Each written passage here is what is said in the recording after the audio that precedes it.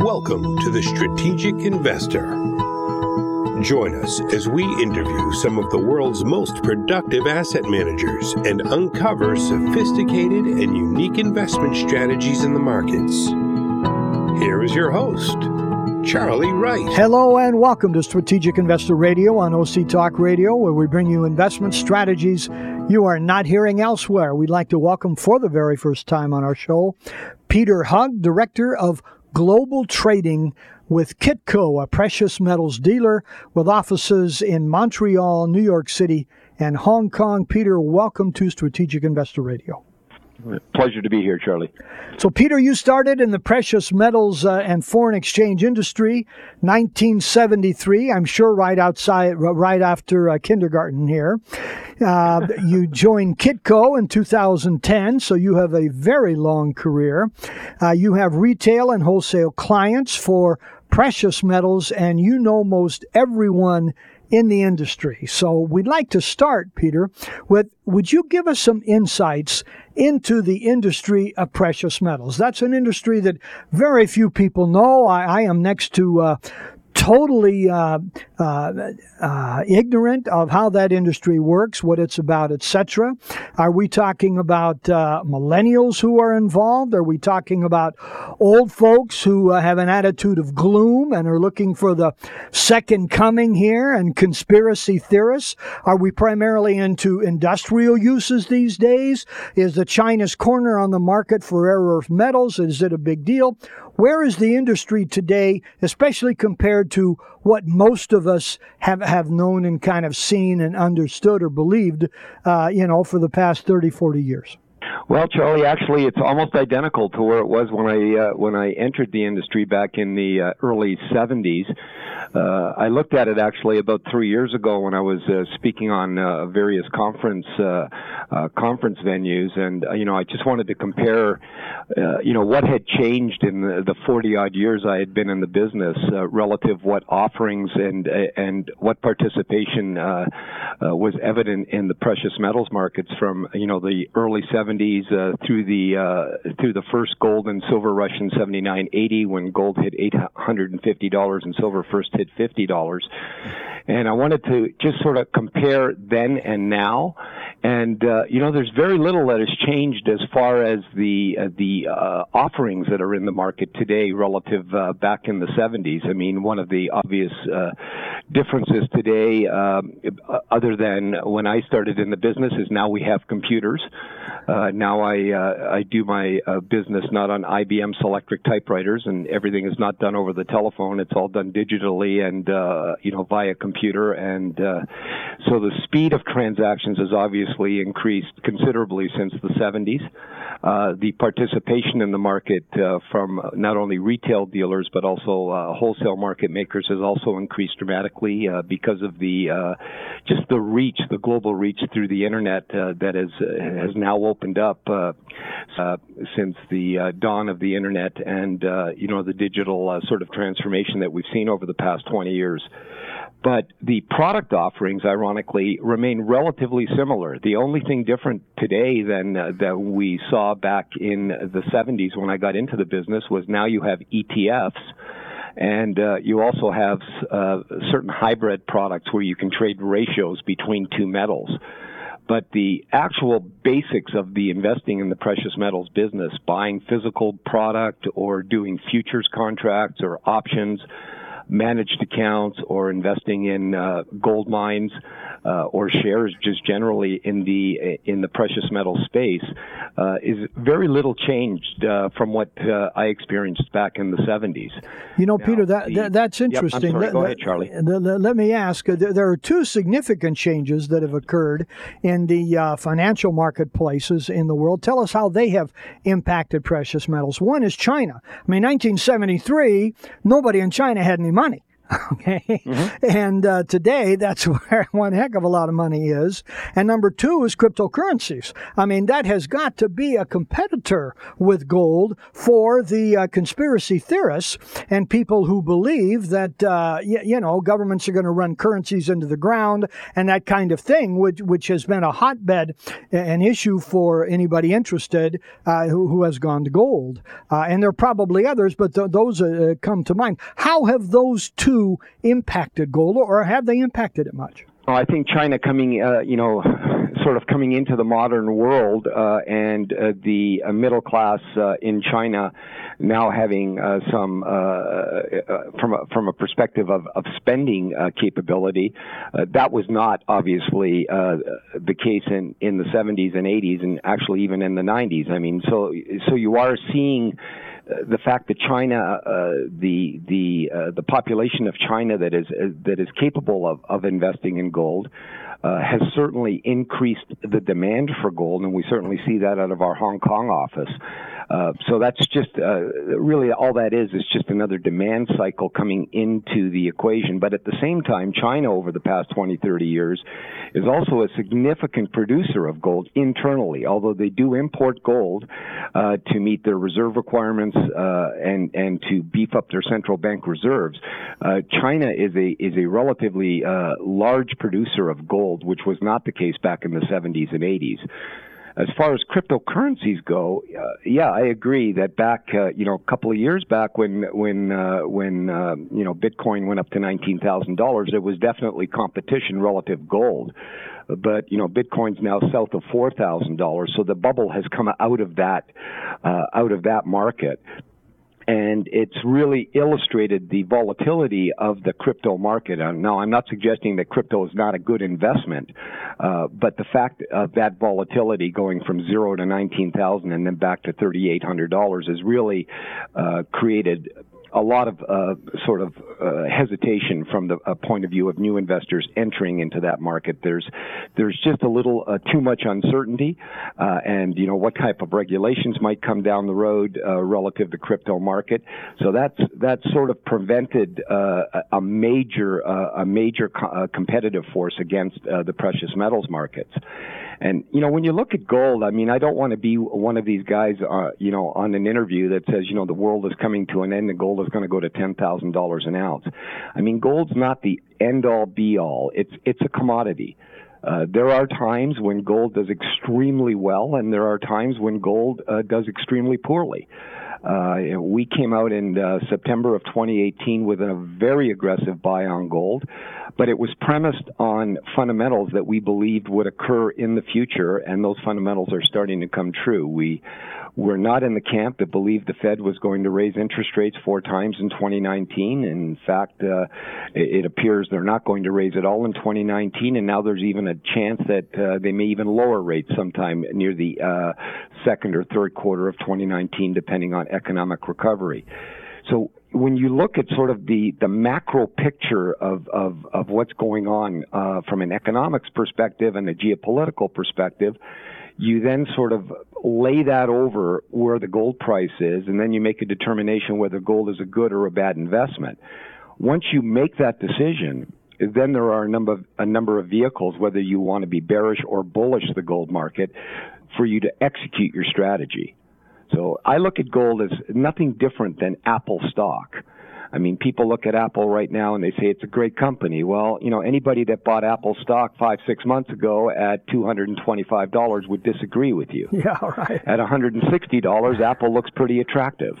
So, it's got to do with timing. It's got to do with cycles. And right now we think we're in a very constructive cycle for gold, and we think it's got not much higher in the sense that I'm not calling for 5,000, but we're constructive on the gold price. We think it's got more room to move higher from these current levels, even though it's gone up through 1,300 over the past few days. So tell us, Peter, how does one invest in gold today? I mean, there's obviously the GLD ETF. And then you hear advertisements, commercials about buy gold coins, that kind of thing. How does one invest in gold? Again, when somebody says to me, and most of the conferences I go to, and again, I did I did a look back as well on sort of the questions I was asked back in the 70s and 80s when I was in the wholesale business, running a wholesale desk, as opposed to what I'm doing now, which is more retail oriented for Kitco. Was clients ask me, should I buy gold? And it really comes down to me not answering the question, but asking the client a question in response, and that question is, what's your motivation? And, why are you buying gold? Why is it that that's triggering something in you? And there is a group that believe that the fiat system globally is going to collapse, and the governments are invasive, and they want to hold gold, and they don't trust institutions. So this group of investors will not be buying ETFs. They're reluctant to hold their gold with dealers and allocated accounts. They're reluctant to buy mining shares. They don't trust anything that is sort of an organized market. So what they want to do is they want to buy physical gold. They want to take delivery of the gold, and then have that gold when, in their minds, Armageddon comes. So the physical market is a very fluid market. There's a variety of things clients can invest in, anywhere from 1 gram of gold, which is a 32nd of an ounce, all the way up to 400-ounce gold bars, which is what you saw in the James Bond movies back in the 70s. So there's a wide range of not only bars, but coins that you can buy when you're looking at physical gold. For investors that don't have that same fear from a perspective of institutional risk, they have access to ETFs, they have access to gold mining shares, they have access to managed accounts in gold, and you can buy gold not only from a point of view of diversification of your portfolio, but you could buy it from a perspective of geographical diversification. So, for example, an American can buy gold and hold the gold in Canada. They can hold the gold in Singapore, hold the gold in Hong Kong. So they have some of their assets outside of their jurisdiction of residence, and still be able to benefit from the appreciation of the asset that they're buying, but also have the ability, should they decide to leave the country, to have their assets already sequestered outside of their country of residence. So, Peter, the options are multitude. Okay, and it sounds like it. We're glad that you're there with 40 plus years of experience here to tell people about it. So, are institutions buying gold? University endowment funds and pension plans for unions and things like that? Again, that's not a yes or no answer. I would say some are. Some of the managers of these pensions and the endowments and just generally mutual funds see the logic of holding a position in precious metals as part of a balanced portfolio. Recently you're seeing people coming out of the woodwork that really haven't expressed an interest in gold, such as, Jim Cramer, a couple of billionaires that have come on, some of the financial networks that have now expressed that gold should form a portion of your portfolio. So it's really something that you look at as part of a balanced portfolio, and you know what a lot of people or a lot of analysts have been saying over the years, and I agree with the first principle, but they never finish the statement. They indicate that you should hold 5 or 10% of your portfolio on gold, and then they put a period behind that sentence and they move away. The thing is, it's not a static investment. Gold is just like Apple or it's just like your bond, a portion of your portfolio. It's something that needs to be managed. So if you go into the concept that 5% of your portfolio should be in gold, whether that's in physical gold or in ETFs or in gold mining shares, you don't just buy it and forget about it. You don't just buy a stock and forget about it. You manage it. So you recalibrate your portfolio every 6 months. And just to give you sort of a simple mathematical type of example, if you were to buy gold at $1,000 and that represented 5% of your portfolio, if in 6 months gold was at $2,000, it's likely that your gold position in your portfolio now probably doesn't represent 5%. It represents 10%, maybe 12%. You need to sell that 5 or 7%. Vice versa, if you bought gold at $1,000 and it's now at $500, it probably now doesn't represent 5% of your portfolio. It represents 2%. You need to buy 3%.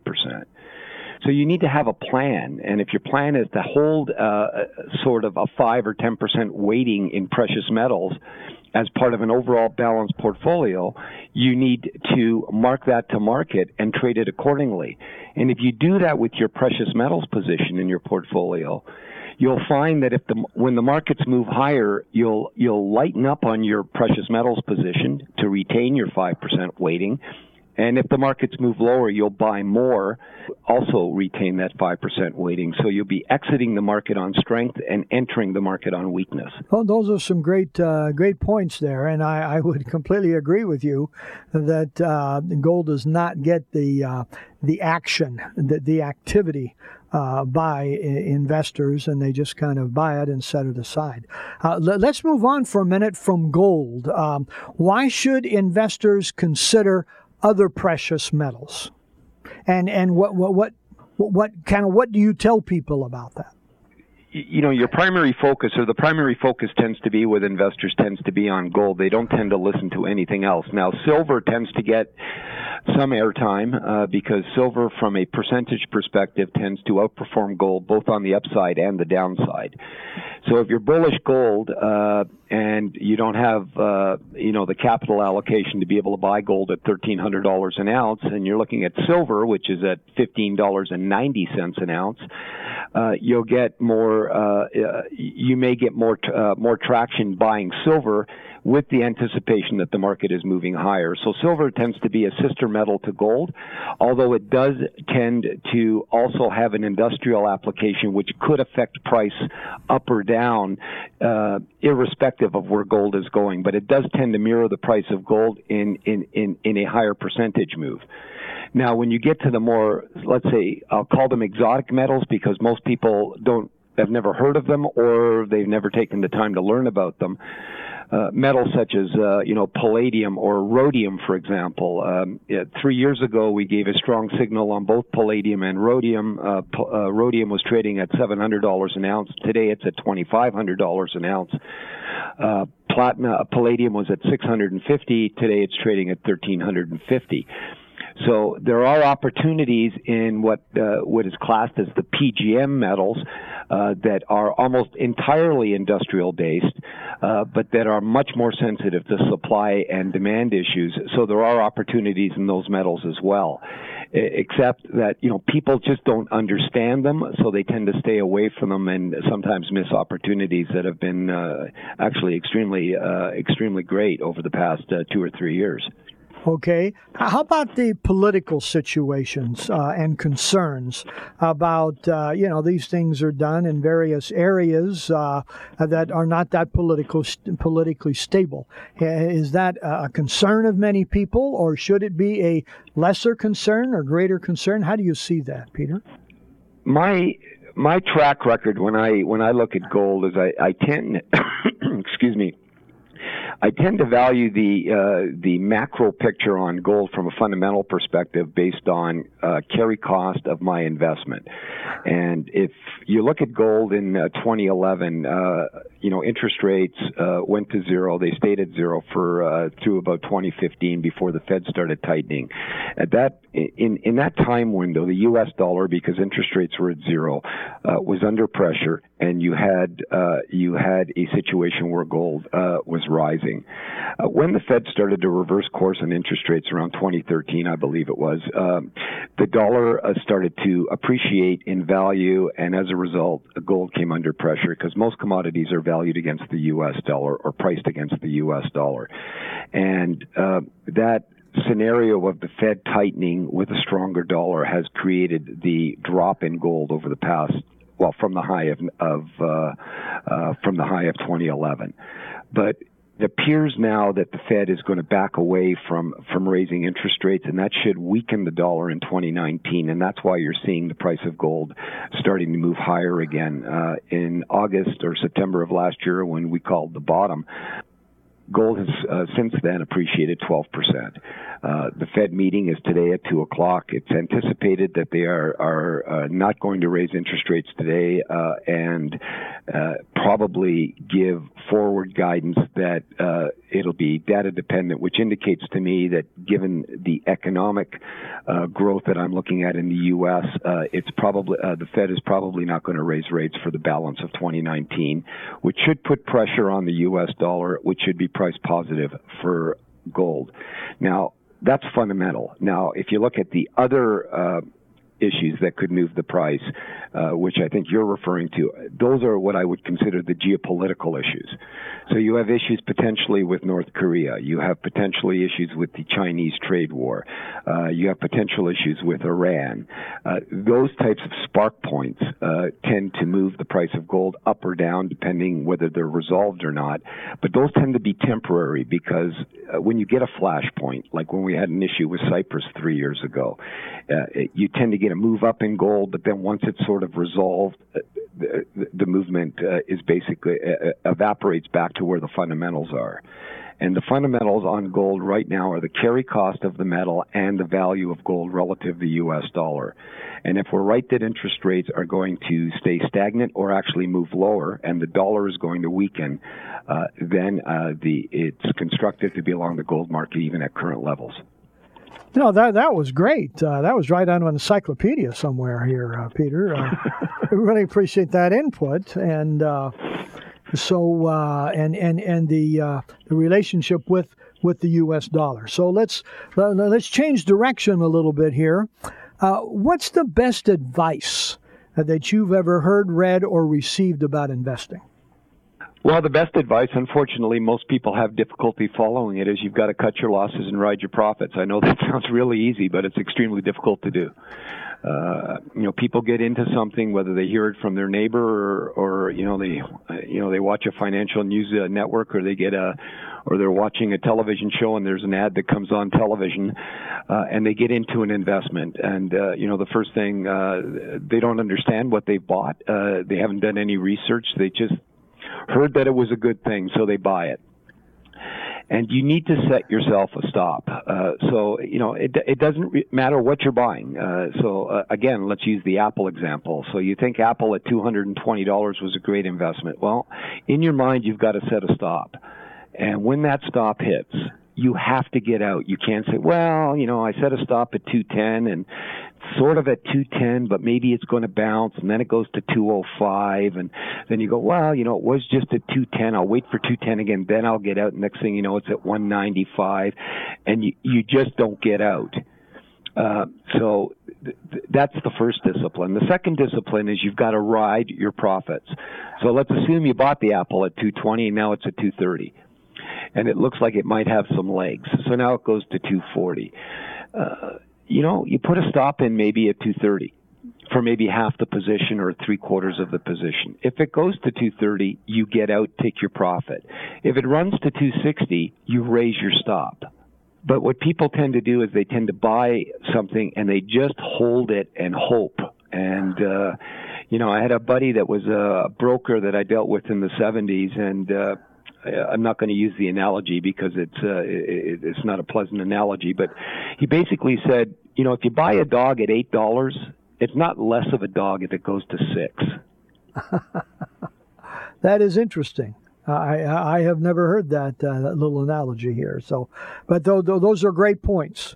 And moving your stop there, that's one of the smartest things in terms of trade execution that any investor can do, and I just don't see people doing that much here. Another question we like to ask all of our guests here, Peter: what keeps you awake at night? Worrying about my children. You're not alone there. I'm 67 years old, and I've gone through it all, and I'm worried about the future. I really am, and I'm not so much worried about the financial future. I'm worried more about the moral future of where I'm seeing sort of North America and generally Western civilization going to. And every year, our moral compass tends to dip a little lower. And I don't think that's a good thing. And I'm concerned about, what this world is going to look like in 20 or 30 years. I'll be long gone. And what my kids are going to have to face. So if anything keeps me up at night, it's sort of worrying about, how they're going to manage moving forward. And, we've all done it. And, maybe everything will work out and they're going to have to deal with what they deal with. And maybe everything will come out on the right side down the road. But it certainly feels a lot more difficult nowadays moving forward, especially for the younger generation, than it did when I was a kid. When I was a kid, I had nothing. I mean, basically, we were walking with our heads down on the ground looking for pennies as we were walking along the street, and we didn't think anything of it. And, we had jeans with holes in them long before it became fashionable to buy jeans with holes in them. And but everything just seemed normal, and we went out at 16, got our jobs, part-time jobs. All tried to get to school and had to pay for it ourselves if we did. But it seemed normal. It wasn't a burden for us. And just nowadays, it just seems almost extremely difficult for the younger generation to be able to move along that path unless their parents sort of help them out or they have some kind of resource to rely on. So that's what keeps me up at night. No question about it. I heard a quote recently where that there are enough prophets of gloom that to keep anyone from wanting to get out of bed in the morning. And no question about it, my wife and I have 7 kids. And so we have those very, very same concerns that you have for children and grandchildren and all of society and the like.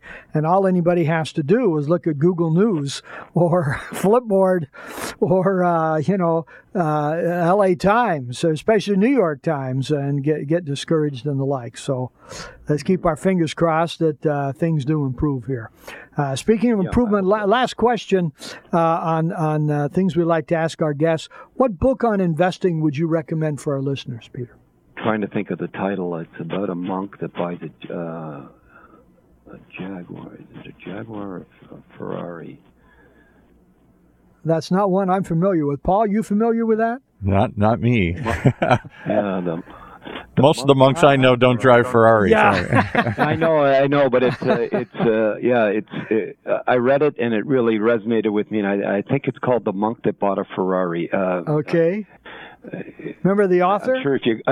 No, I don't. This was a ways back. And as far as investment books go, they're cool. I mean, my only caution to investors is, 2 things. One, when somebody gives you some advice, find out what their motivation is behind the advice. I mean, are they making money on that advice? Great point. You get these metals dealers that are, buy this because gold's going to 5,000, but they make their money selling gold. I mean, it's they're not likely to come out and say, I don't think gold's going higher. Right. So sort of measure your action based on the advice you get and where the advice is coming from. Like, what's the motivation in behind it? And stay away from people that try to scare you. I mean, I'm not suggesting that people, that analysts and writers sometimes have really good points as to worries about where the economy is going and things like that. But, people say the world's coming to an end and gold is going to $10,000 an ounce.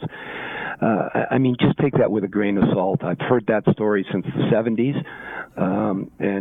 Maybe one day it'll happen. But again, just don't sort of get caught up in the blindness of that. Try to do your own work on it and try to figure out where this is coming from and what's behind the statement. Is it because they're selling gold and they want you to buy it, or just try to analyze a little bit more before you sort of jump in with just out of blind fear. So and I do have the book. I looked it up for those listening now. We're all running to Google. Look it up. It is called The Monk Who Sold His Ferrari, and it's by Robin Sharma. The Monk Who Sold His Ferrari by Robin Sharma, and then there's a follow-up book by another author, I Bought the Monk's Ferrari. Okay, thanks, Paul, for finding that for us. Appreciate it. So give us contact information for anyone who'd like to know more here, Peter.